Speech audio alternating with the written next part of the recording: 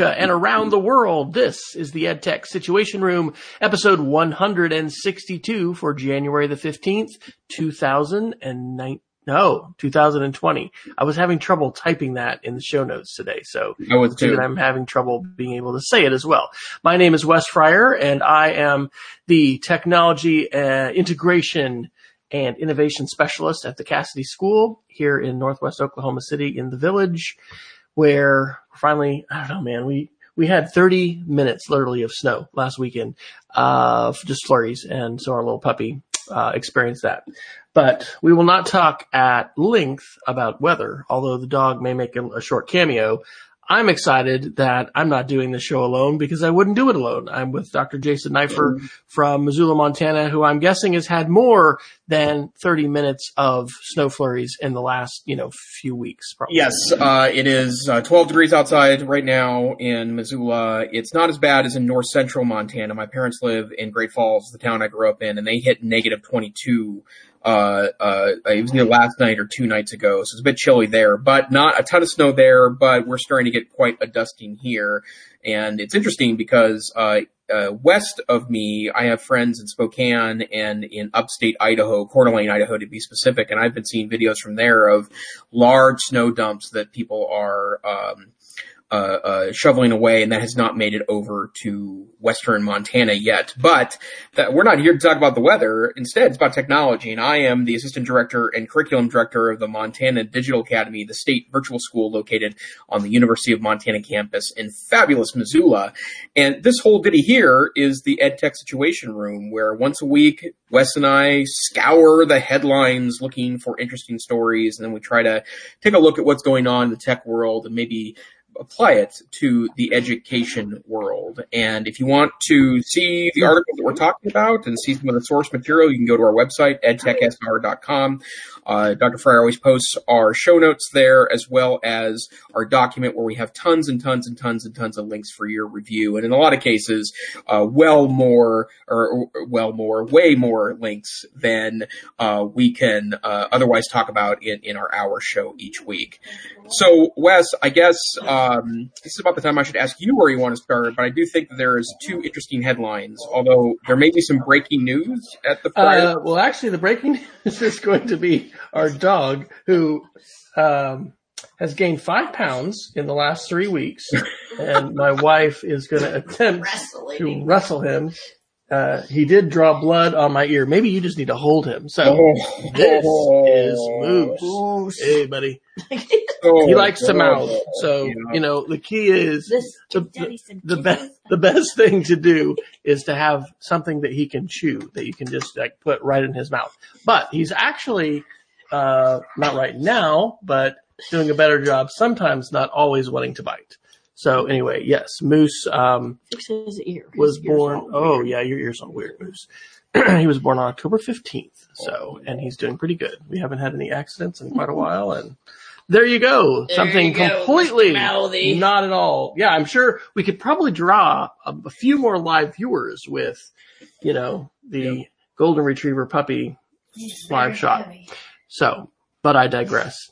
I don't know. Why don't we start off with Internet Explorer? That was your article. Do you want to? Sure. Yeah. In fact, there's 2 big Microsoft announcements from this week. Yesterday, January 14th, Windows 7 entered end of life stage, which means that for the vast majority of Windows 7 users, it is no longer a viable operating system from a security standpoint, because it will no longer receive security updates.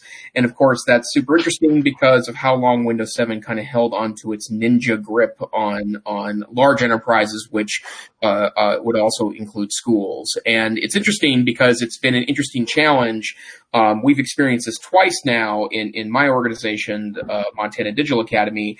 And the reason why is because we support students in 200 plus schools at any given time, plus a very large variety of home computers. And one of the things that has been an interesting phenomenon is that, we oftentimes, but we will occasionally get a relatively pushy response to a support ticket when we say that we can't support end of life operating systems. These are no longer supported by Microsoft, which means that we really can't support them, and you would need to upgrade to a newer version of that. And it's also true that in a lot of cases, those operating systems function just fine, but that's not us drawing that line. That is our vendors drawing that line. And we've had support briefs from a number of vendors in the last year, but intensified in the last 14 days, that Windows 7 is no longer a supported operating system for our vendors. So if something's truly going wrong and we pull in a vendor technical support desk, they will tell us that, the most obvious problem is you're not using the latest operating system, a supported operating system. And whether or not that is the cause of the problem, unfortunately, that's oftentimes what we'll hear when we bring in the big dog technical support from other organizations. So certainly an issue, an interesting phenomenon, but Windows 7 is no longer supported. So I will say, from my standpoint, as family IT guy, I did upgrade my last computer to Windows 10 last week. My father-in-law's computer was actually a very, very good i7 computer from 7 years ago, 8 gigs of RAM, more than fast enough, but because he uses his personal computer, and with the personal computer has financial data and stuff on there that could potentially be an issue if there's a security compromise, I had to nudge him and force him to update to Windows 10. So that happened last week, and he is good to go. But I would imagine there are a lot of schools that have been pushing to get rid of those Windows 7 computers, or have not quite got there yet. So I know, Wes, you are a former, maybe one would say recovering IT director from your institution, and now you're obviously in a more classroom role. Were there any remaining Windows 7 computers on your campus? No, that was a transition that we were able to complete as far as Windows 10. And Windows, was, and I think still is, fairly generous in terms of upgrade.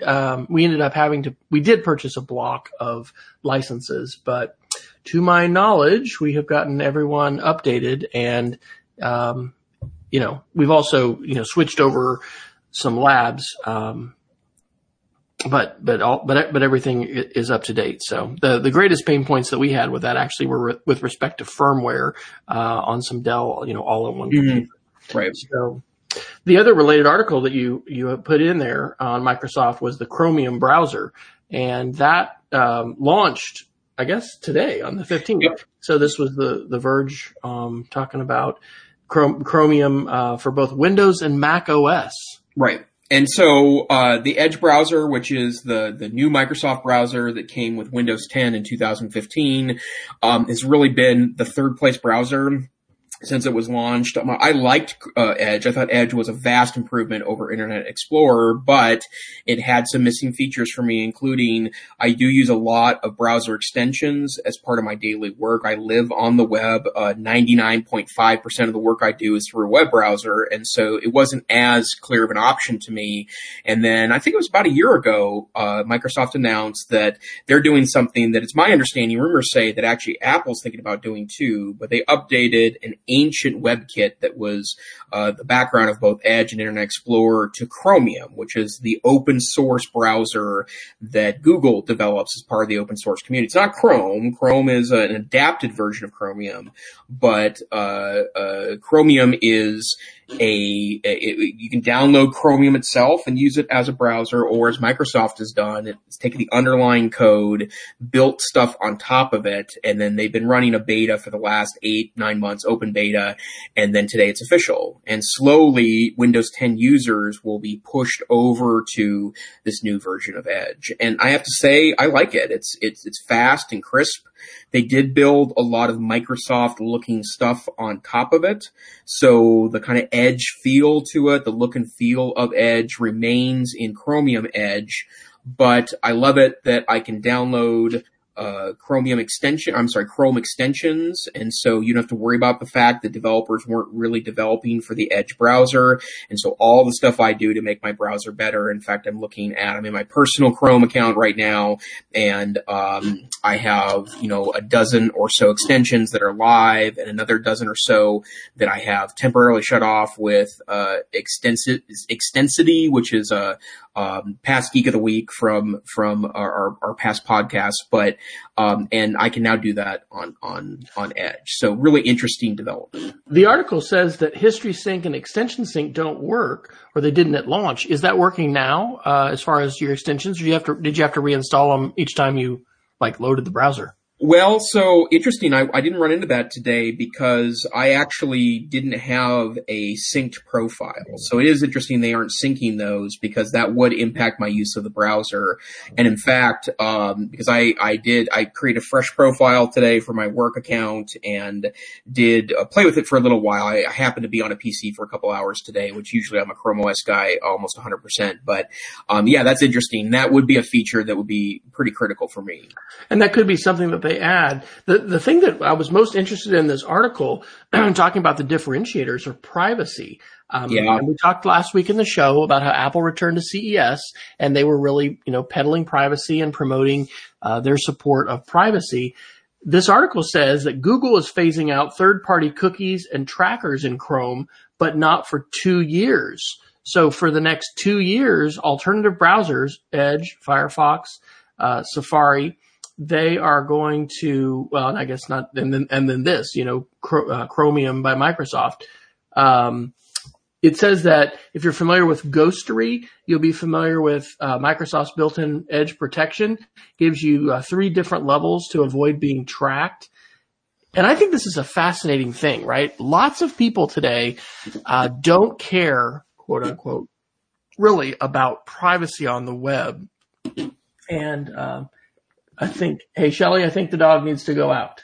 We've been watching the dog, and when he approaches the door, he actually has scratched a few times. So anyway, apologize for that squirrel. So anyway, it's interesting that a lot of folks don't care about privacy. And so I don't know, is this going to be a reason for you, Jason, to consider if Google doesn't phase out some of those tracking? I get you can install extensions today in Chrome like Ghostery that I think do block tracking. What are your thoughts about the privacy features here? And do you think that's a compelling reason to think about this in schools? Would this be a browser to make available in a school situation with a one-to-one or a lab or something like that? I absolutely do think it belongs in amongst the browser choices. And by the way, I get that this is a little bit of a pain, but I really think a real power user ability is to have multiple browsers on your computer. Like, not only it may mean less. I mean, I guess in my mind, the good news about Edge built on top of Chromium is that it's more likely if the Chromium base becomes the de facto language for the web, developed as an open source project. Yes, Google runs the project, but it's an open source project with open standards.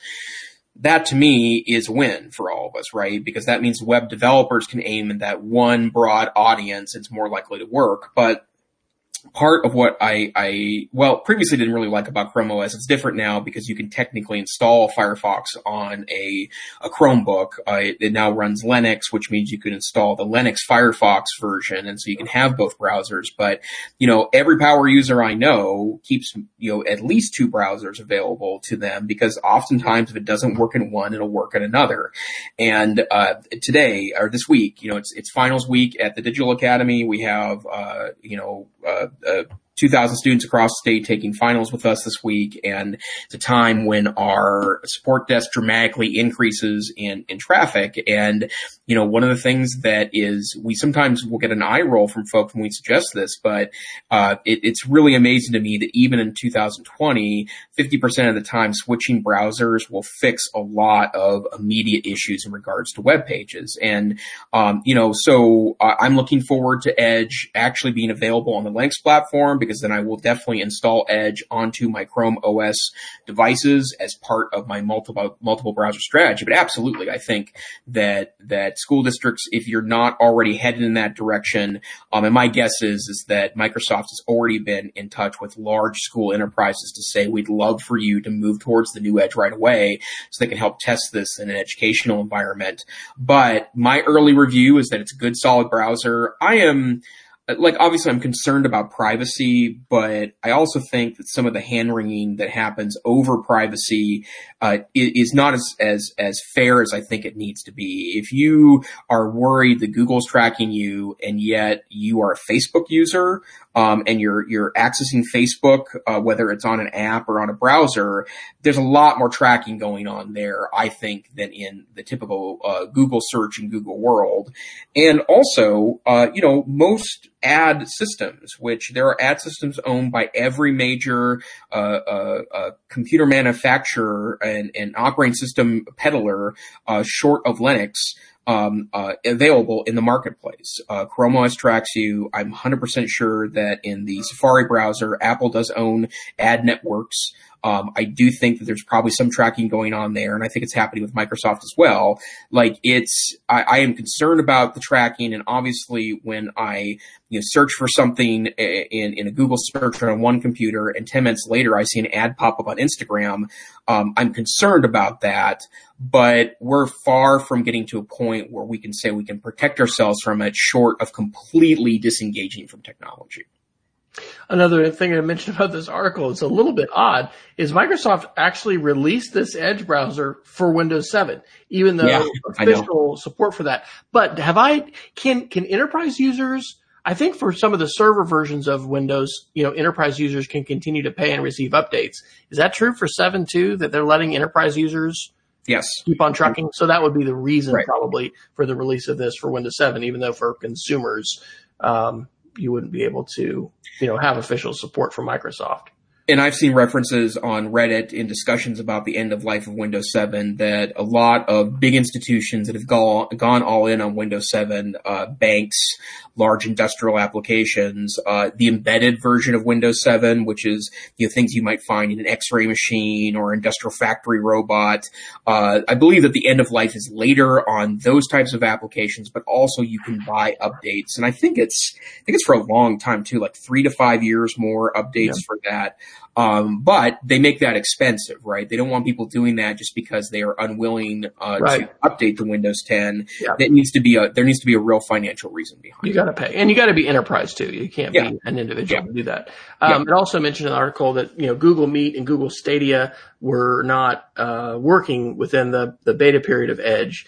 I had my first experience with the new Google Meet. They have Hangouts, but now Google Meet is not a consumer Gmail product. You have to use it with G Suite. But we had our first EdCamp OKC organizer meeting this past Monday, and anyway, it worked great. So I think I'll give it a try. We've continued to offer Firefox, and it's kind of a baby duck syndrome thing with a lot of people as far as like what browser they really love and use a lot. And, we've got a handful of folks that love Firefox, and that's their browser. But for the same thing that you said, it's always good. Of course, on a Mac, you've got Safari that comes built in, but it's good to have other options. And, where at one point Chrome was just the absolute fastest, beating all other competitors, Safari sped up a lot, and Firefox has done a lot as well. So I might segue us to actually another browser article, but not about Microsoft. This I put under security,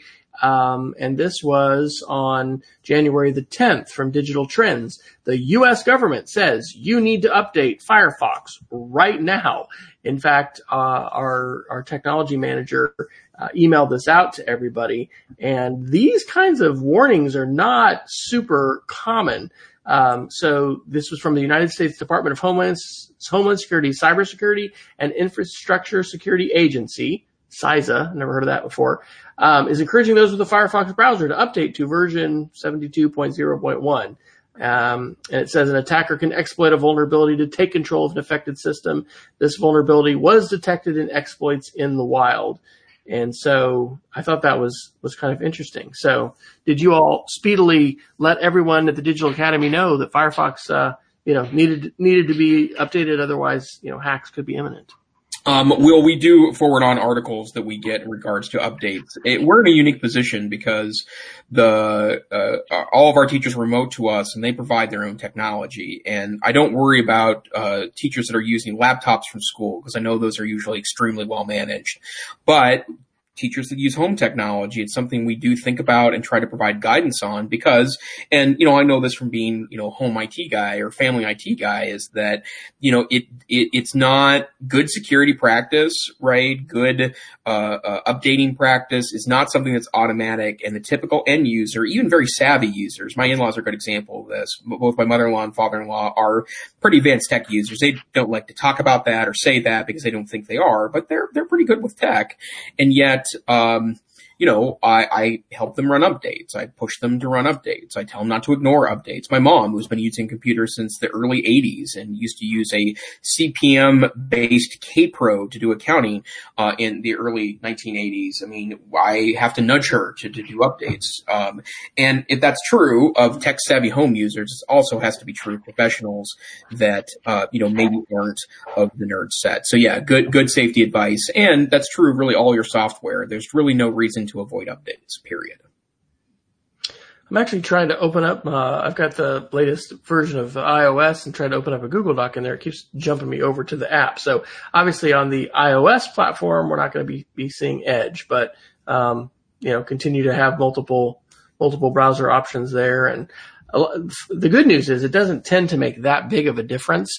Maybe it does in a security context in terms of things that, are out there if you're not updating, but, I will tell you there is an Edge beta on iOS. Is there? Okay. Yeah. So, all right. Cool. And it actually looks, I have to say, Microsoft has a new design language they've been using. This has been for a couple of years now, but they have been able to maintain that consistently over all the platforms. And that's a page I don't know if they borrowed this from Google and Apple, but I think it's smart that they kind of have everything look the same. Yeah. All right. Well, that's a lot of discussion about Microsoft, but hey, you know what? Here on the EdTech Situation Room, we tend to not want to simply pigeonhole ourselves in a single kind of technology. So we're going to talk about more sorts of things. Here's a quick one that's kind of interesting. Probably 3 or 4 weeks ago, I mentioned an article that was kind of weird about drones that were being sighted in eastern Colorado and western Nebraska. They were flying at night in formation and is really weird. Well, the Associated Press today on January 15th released an article, Snopes, and there were a couple other outlets, of course, that reprint AP articles. The title is Theories Persist About Mystery Drones Seen in Rural Region. And the summary is that the Colorado authorities have announced that nothing to worry about, folks. Most of these were just hobbyists, and they were flying some kind of a heat-seeking plane or some kind of detection plane that was able to find these. But basically, they aren't announcing what it was. There's been a lot of conspiracy theories.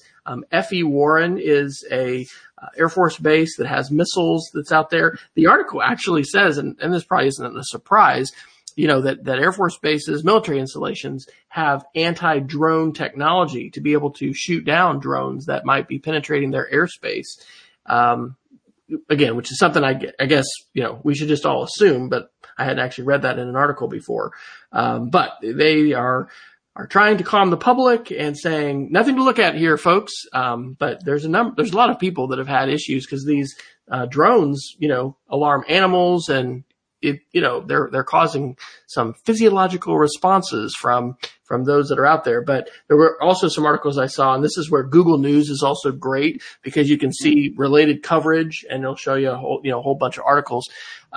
Folks are saying that, nothing illegal here because if it's uncontrolled airspace, there are rules about operating drones and they're talking about, having more restrictions, but in the current restrictions that are in place, evidently there's nothing here that is illegal. So educational connection there would be, not only flying drones, but coding drones and the support that goes around them is going to continue to be a big deal. And so I think I might have mentioned this on the show, but our makerspace teacher was telling me, I guess he'd been reading articles about UPS hiring and using drone delivery, not as much just to, bring your packages from Amazon, but, take blood plasma, deliver vital, medications, things like that. I would wonder, Jason, if in a very rural and even much larger state in Oklahoma, Montana has got lots of wide open spaces. Have you heard anybody say anything about, drone delivery of,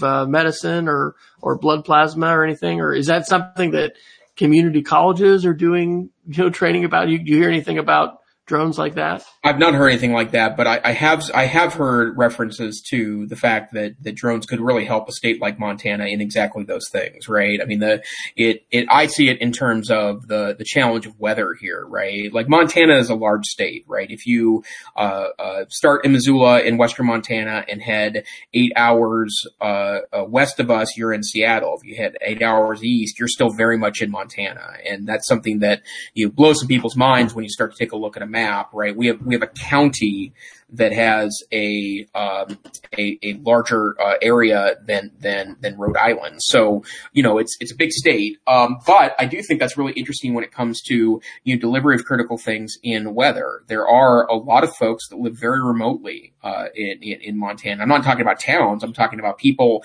that are nowhere even near a 2-horse town, or a post office, or even in places where emergency medical care is available. We have a very large Helivac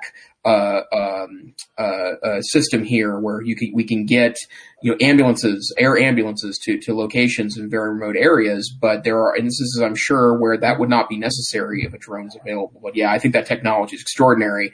But, like we've talked about in the original article we talked about last week or a couple weeks ago about the mysterious drones that you were speaking of, I do think we need to be regulating this more, right? I don't think it's healthy for us to have hobbyists and commercial applications flying willy-nilly. Sound like an old guy there complaining about the new technology. That's everything's flying willy-nilly everywhere. But we have to get some point to where that is more strongly regulated. Agreed. I successfully downloaded the Disney Plus app and logged in with my password manager to be able to say this. We did a little trial and have been enjoying Disney Plus as a new option. There's a 2019 movie by Disney called Togo, The Untold True Story. And it is about the 1925 champion dog sled trainer and his lead sled dog Togo, and it's up in Alaska.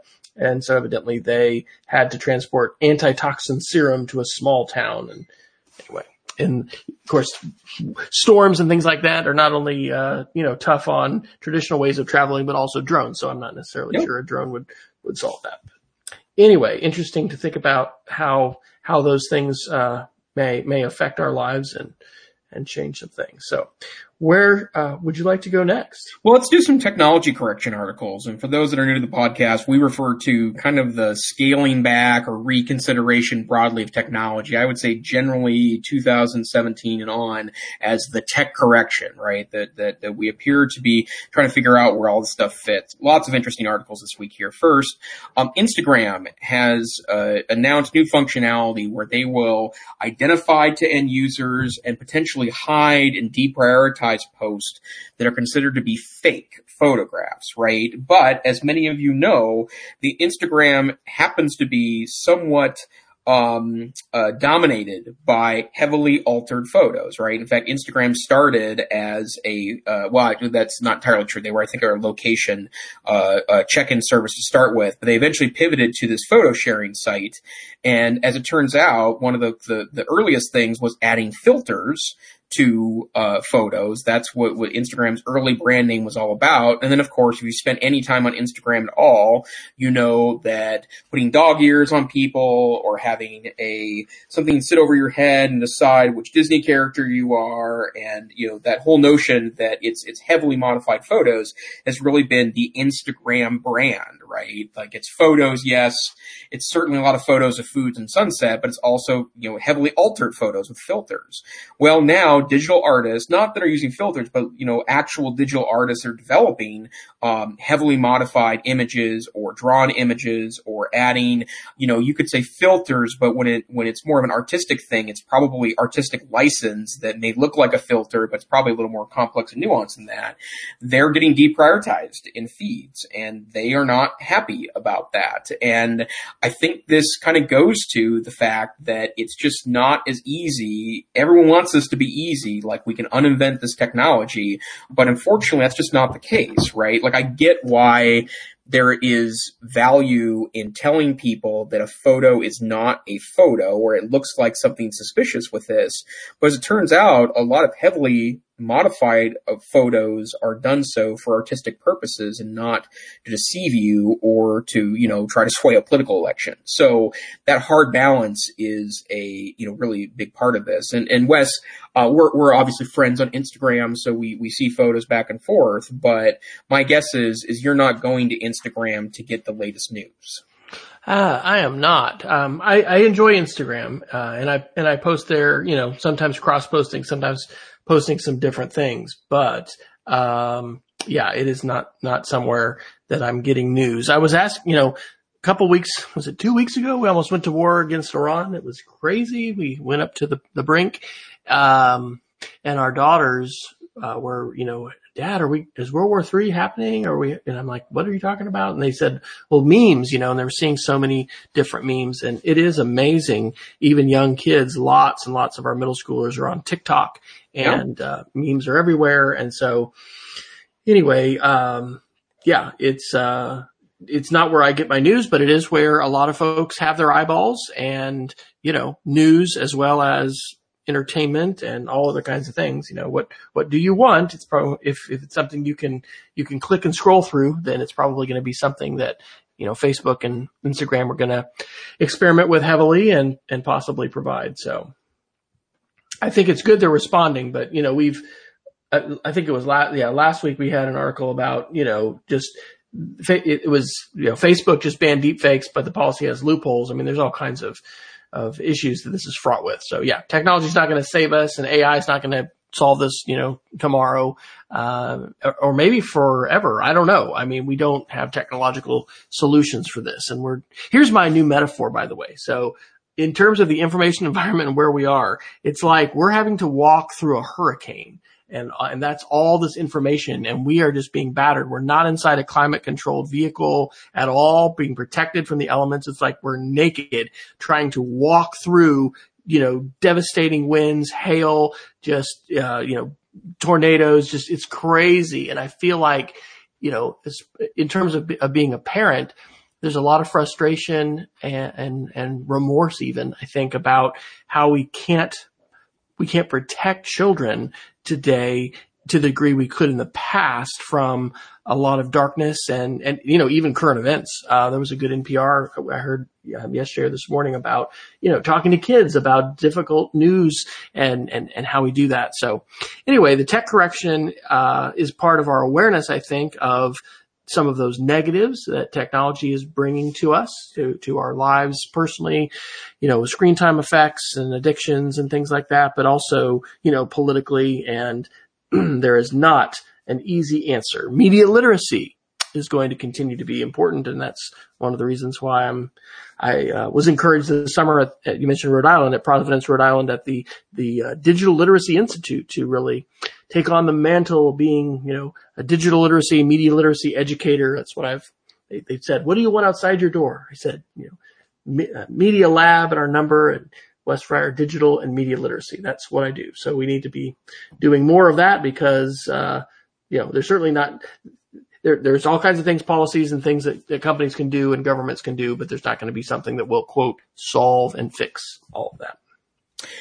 Speaking of, there was also a great article in the New York Times over the weekend, called Techlash Hits College Campuses. And this, if you need any other real symbol of how the tech correction's happening, this article details, talking to mostly recent college graduates and also those that were kind of sucked into the tech job bubble 10, 12 years ago, that a lot of recent college graduates are, moving away from going to big tech companies because because they feel like that their skills will be used for ethically challenging ways. And, obviously, companies like Facebook and Google and, to a different extent, Amazon, are obviously become very controversial in the last couple of years, and a lot of hot talent from, in a lot of cases, very, very, very respected schools and computer science and other college degrees, engineering degrees that otherwise would have been, looking for,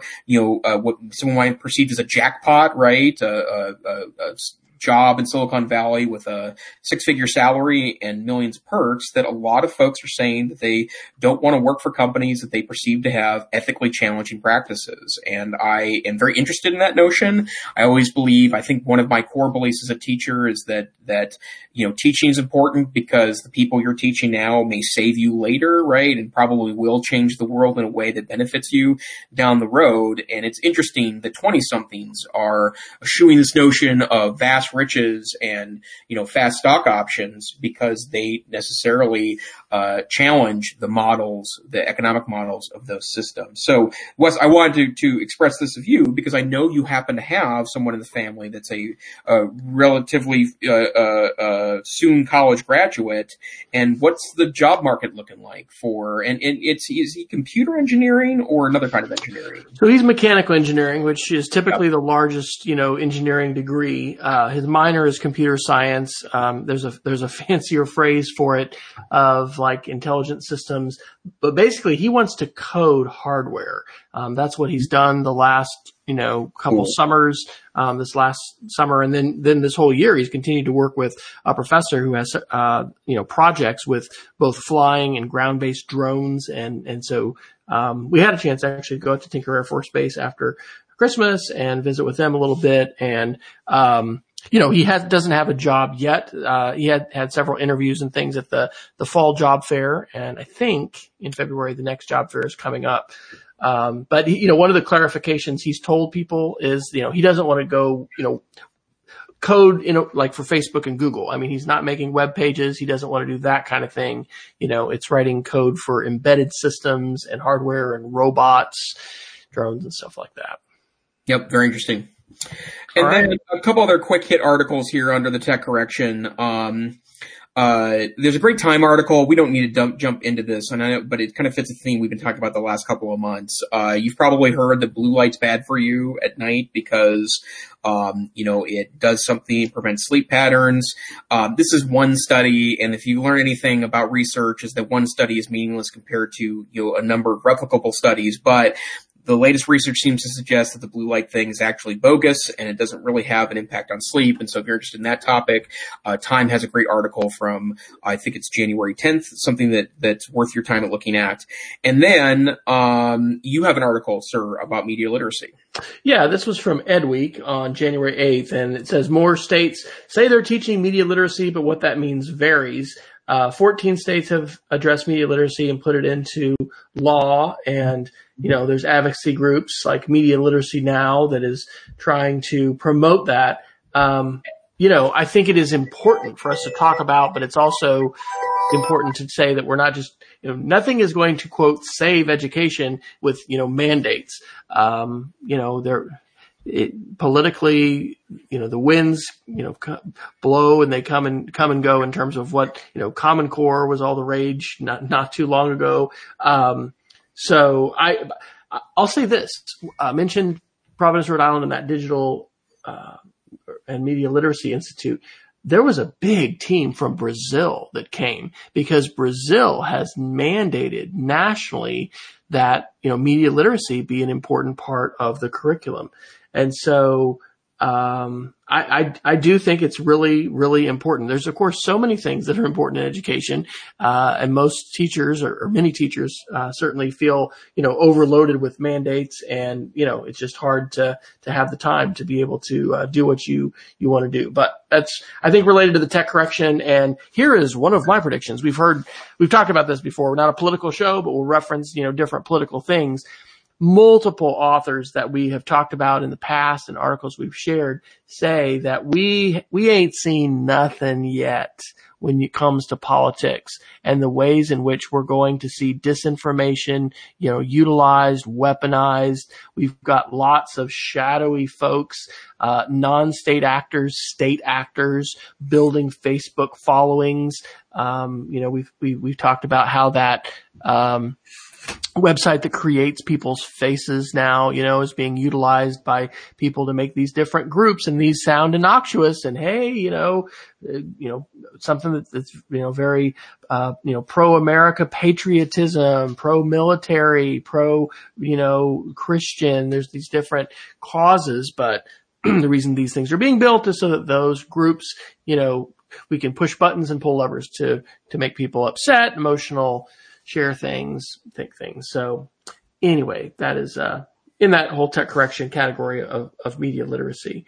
I'll do a quick one that I put down underneath miscellaneous. So this is from NPR on January 10th, and the title is Boeing employees mocked FAA privately in emails before the 737 MAX disasters.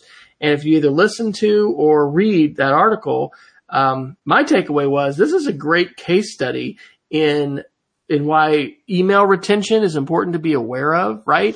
Every organization has some kind of policy about how long they retain email. And I won't belabor the long story, but basically a couple summers ago when I was the director of technology for our school, I had to respond to a lawsuit and a judge's order and generate out of our Google Vault, the files that met the specific criteria that the judge, specified.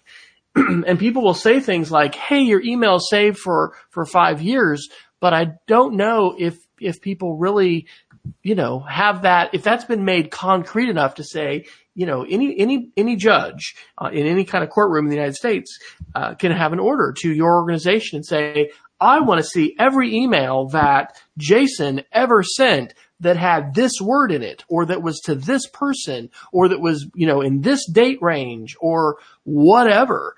And that can, become part of official court materials. They can become headlines in the news, et cetera. So obviously Boeing is not very happy about these kind of things being released. And, this makes for, I guess, attention economy journalism, right? Because we're going to pay attention to it. But I think we need to be doing a lot more, by the way, with email skills. We need to stop assuming everyone, will just be able to handle, whatever quantity of email happens to come their way, process it efficiently, and, basically be an email ninja. And that is not something we're born with in our DNA. I would bet, Jason, you probably have some very formidable email skills. I know you've talked about some of the, text shortcut things and sure. in ways because you process a huge amount.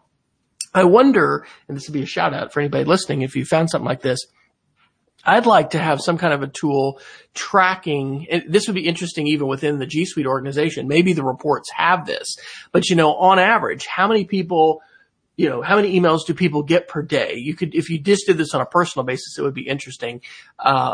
Because, how many people do you know that if they open their email, they kind of want to hide it because they're a little embarrassed about how many, emails are in their inbox because they've just really given up trying to keep that thing empty and inbox zero is just a fantasy. So I know you've done sessions about different kinds of Google tricks and stuff. Have you thought about writing a book about that? Like just a little short book of, Gmail ninja tricks? Maybe that's something that is already out there, but it just seems like such an important skill that we're just going to have to keep with. It's not going away.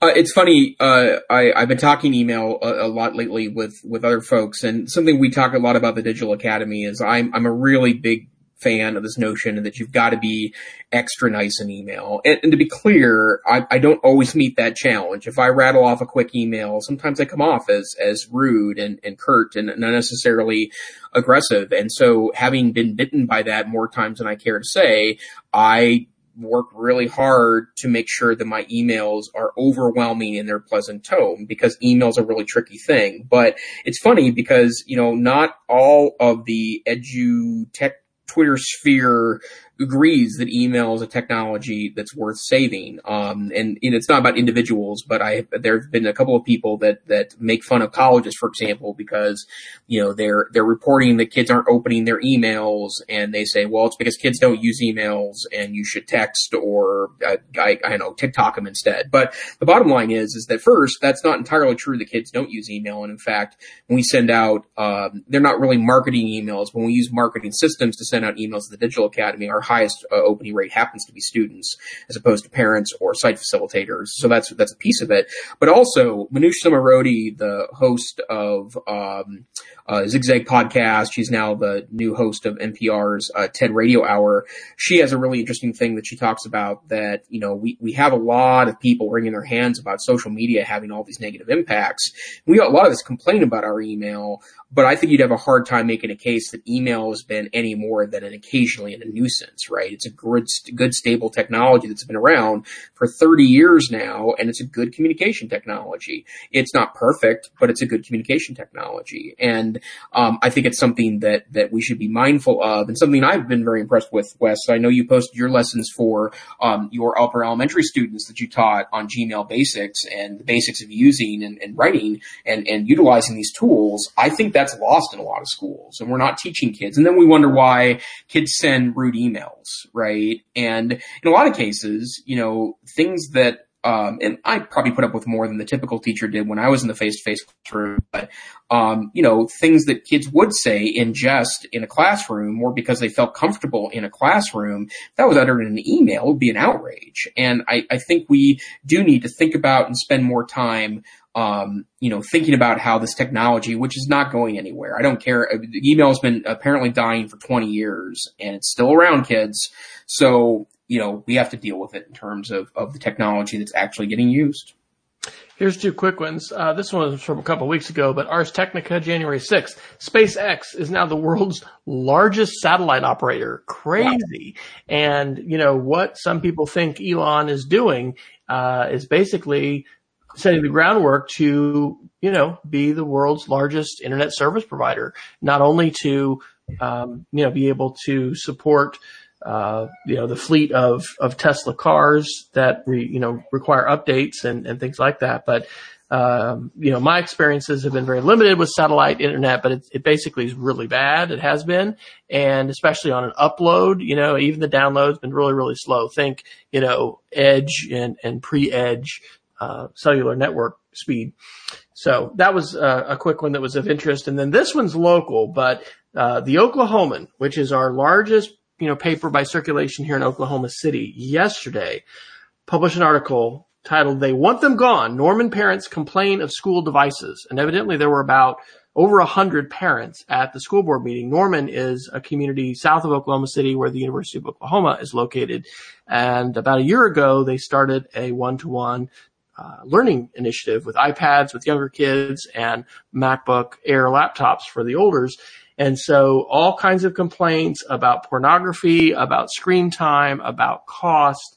And I actually stayed up last night and wrote a little response to that, and, won't go through the whole thing, but basically my summary is, we need, if you have school provided devices, to have a filtering solution. Of course, parent education is hugely important, and Norman schools have done a lot. Their initiative is called iTech, but, the web of 2020 is not the web of 2005 or whatever, you want to go back in time. And so, it is, I think there's a lot of frustration that like I mentioned earlier, that we have about not being able to protect students. And, when students have devices and they can, access all kinds of things, we can even speak and do searches and things like that. We don't even have to know how to necessarily spell and write. Younger kids can do things. It remains a Wild West. And I think there's a lot of, things that could be happening in any community in terms of, angry parents about, some of those kinds of issues. We've talked about some of those on the show, and, some things happen with laptops and objectionable content and things like that. Something I put in here too is, hey, don't forget the phone, right? I did this research last night, quick Google search, but latest Pew Internet, I think from August of 2019, shows that about 95% of U.S. teens report that they have access to a smartphone. Now, they don't say what percentage of those phones are completely unfiltered, but based on my own experiences working with students and parents, I would say the vast majority. There are a few folks that are doing things like Disney Circle Go, and credit to both Google and Apple for putting in more parental controls and features. But hey, you got to enable those and set those up. And you got to parent, right? That's kind of hard to do. And so I think that parents that are just angry at school for all of this, these are societal issues, and it's not just, it's not only, hey, my school, either made us get one or bought, a device that they've now sent home. So any thoughts on those? Yeah. There's a flip side to this, right? That, I think about it in terms when you say that Pew Internet number, that 95% of teens have access to some kind of mobile internet device. Well, 15 years ago, it was that teachers like us were in classrooms trying to help kids get more access to technology because it's become a critical tool and because it can empower you to do some pretty amazing things. And on the other side of it, there was a massive digital divide, right? A lot of kids had home internet available. A lot of kids did not. And, the one thing, the mobile phone, you can say with little debate is that the vision of super nerds 30, 35, 40 years ago about a computer being in every home, the computer wasn't a laptop and a desktop, although plenty of those do exist in homes today. It's the mobile phone, and it's a computer, and it can do computerish things that are quite amazing. But the notion from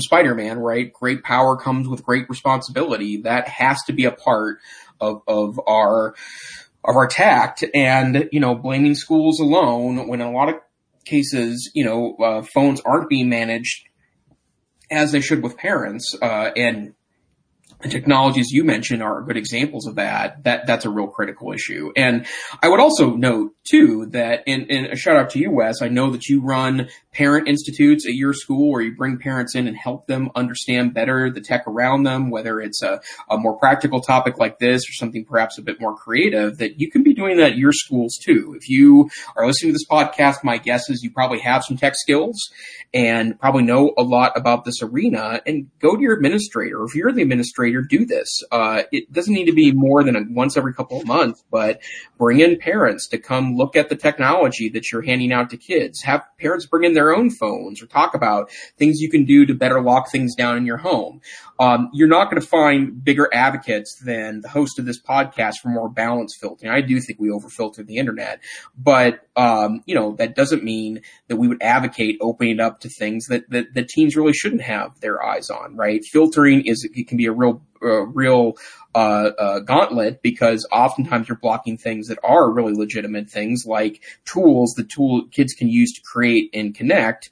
But that doesn't mean that you shouldn't be using some basic filtering software, right? And finding ways to work with companies that are willing to help you, eliminate access to things that truly don't belong anywhere in schools. I'm talking about obscenity and pornography. But at the same time, open up tools so the kids can interact with one another. But you can do that at home too. And the technology is not expensive. And as it turns out, unlike 5 years ago, there are multiple companies that will help you do it and help you regain access so that you can help your kids make great choices with these powerful devices. We can maybe get to Wi-Fi 6 here in a second, but a couple other thoughts. We've talked on the show multiple times about the Internet of Things, how important it is to update your devices. The benefits of getting next generation Wi-Fi. Both Jason and I have upgraded at home. We're using Google. I think we're both on Google Wi-Fi, right? You went with that as well. Looked at Eero and other kinds of things, which Eero is now owned by Amazon. But, it's made a huge speed difference. And these tools also have some built-in tools as far as filtering. But of course, it's not just about what happens at home. It's also about what happens, outside of the home. And I had another thought about that, but it has flown the coop, as many thoughts seem to be doing lately as I'm approaching the veritable age of 50 this year. So, hey, what about Wi-Fi 6? You got a Verge article there saying it's finally here, Sure. But does that mean it'll work on my device yet? So good question. This is following up an article we talked about probably, 4 or 5 months ago. Wi-Fi 6 is the next generation of Wi-Fi. It has lots of interesting features to it, not the least of which is that it has a large pipe, which means you can download things very quickly, large media files.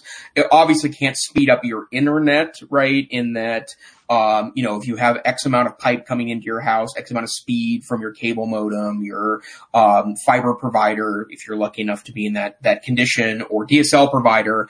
But what it can do is, allow more consistent connections for Wi-Fi devices, which means that you may end up seeing more speed or more of your internet speed. But it's not universally available yet. There are finally some consumer level devices that have this so-called Wi-Fi 6, and I believe it's a Verge article that I threw into the show notes this week. It talks about the notion that stuff you might actually buy as a home user is finally getting there. It is interesting, though, just because the standpoint that, just because advanced Wi-Fi technologies are now becoming increasingly available, schools are a good example of this, that schools are not updating to new Wi-Fi systems every 18 months. And in fact, if you are managing it right, you probably are doing broad Wi-Fi upgrades every 4, 5, maybe 6 years. But, public Wi-Fi isn't going to get universally any faster, but you can do better things at home. Let's hit a couple more security articles, because I noticed there's several that you put in, and I totally want to talk about this one. I'm going to keep this in the show notes where I said before, or I wrote before this, terrible password security advice. I'm guessing that most listeners are not regular readers of the South China Morning Post, but that venerable publication, which is not somebody's garage. I mean, this is legit mainstream media. January 14th, the article is called "How to Protect Your Smart Home Devices from Hackers. Smart speakers, robotic vacuums, video doorbells, all are vulnerable." And I actually found this looking for something that I had seen referenced about CES, and I found this article. But here is the paragraph that is just terrible. And hopefully your security professionals, IT directors, others are not giving this kind of advice. But this is in an article published this week. Says this expert recommends consumers find a scheme for passwords that will help them remember a password, such as the words from a song you like. Then mix the words with lower and uppercase characters, numbers that are not repetitive, and special characters, such as an ampersand, asterisk, or $sign. No, this is not what you should try and do, is try to remember all your passwords. I have hundreds of passwords right now between school and home. It is ridiculous. It's crazy. You need to use a unique password, meaning a different password on every site that you have a password for. It needs to be very long and complex. So you should really use a generator to generate a random string of characters. And the only way to do that and be sane is to use a password manager like LastPass or 1Password or something like that. And then also you're going to turn on your two-factor authentication, and optimally you're going to use a security key in order to, provide a physical insurance that it's not somebody who's even hacking your cell phone number or something like that. So that is a little bit of a rant, but hey, we've been ranting about password security for a long time, and I read that today. I was like, what? I just wouldn't have thought somebody was going to be making that kind of advice. Any other security? You've got a couple other ones that you put in there. Yeah, this is a really quick one, and it could be a rabbit hole, but I'm going to avoid jumping down it. The NSA, which we early days in our podcast, we've been 3.5, almost 4 years now in. We did talk about a lot of NSA articles earlier in our days, and one of the things we spoke about was this notion of that the NSA was finding exploits in hardware and software and then using them to spy on people. And maybe in a sign that the NSA is trying to be a little more balanced in their approach. The NSA found a massive hole in security in Windows, and instead of exploiting it to spy on people, they decided to contact Microsoft, and the hole was so big that Microsoft immediately issued a patch based on it. But, lots of software holes, but I was encouraged to hear that the NSA was, using their power for good. They're probably investing, untold gazillions of dollars in security research precisely to drive holes through those security holes. But I do think it's interesting in this case they use their power for good. Yeah, and these are good topics to talk about with students, right? Yeah. 0-day vulnerabilities. The white hat hackers that are out there, the black hat hackers, corporate, government. We need, by the way, a new generation of hackers to be defending our nation. One of the things as we approach the precipice of open war with Iran was, thinking about cyber attack and what are their cyber capabilities and, what kind of things, might happen. And so, yes, it is interesting to hear about a current event like that, but let's think about how students, great things to talk about, great things to be discussing the ethics of, and then thinking about how students might be plugging in with their skills that they're moving into not only college but the workforce with. So we need to do our Geeks of the Week because I think it is the top of the hour. Jason, what do you have for us this week? Sure. I have mentioned here a number of times in the past that I've been just getting a lot of delight out of YouTube channels. I've found a lot of folks that are YouTube hobbyists. They may get enough income to be able to support the videos that they do. But one of the channels I really like, it is delightfully full of geekery. The gentleman's name is Luke Miani is his name, and he has an interesting shtick.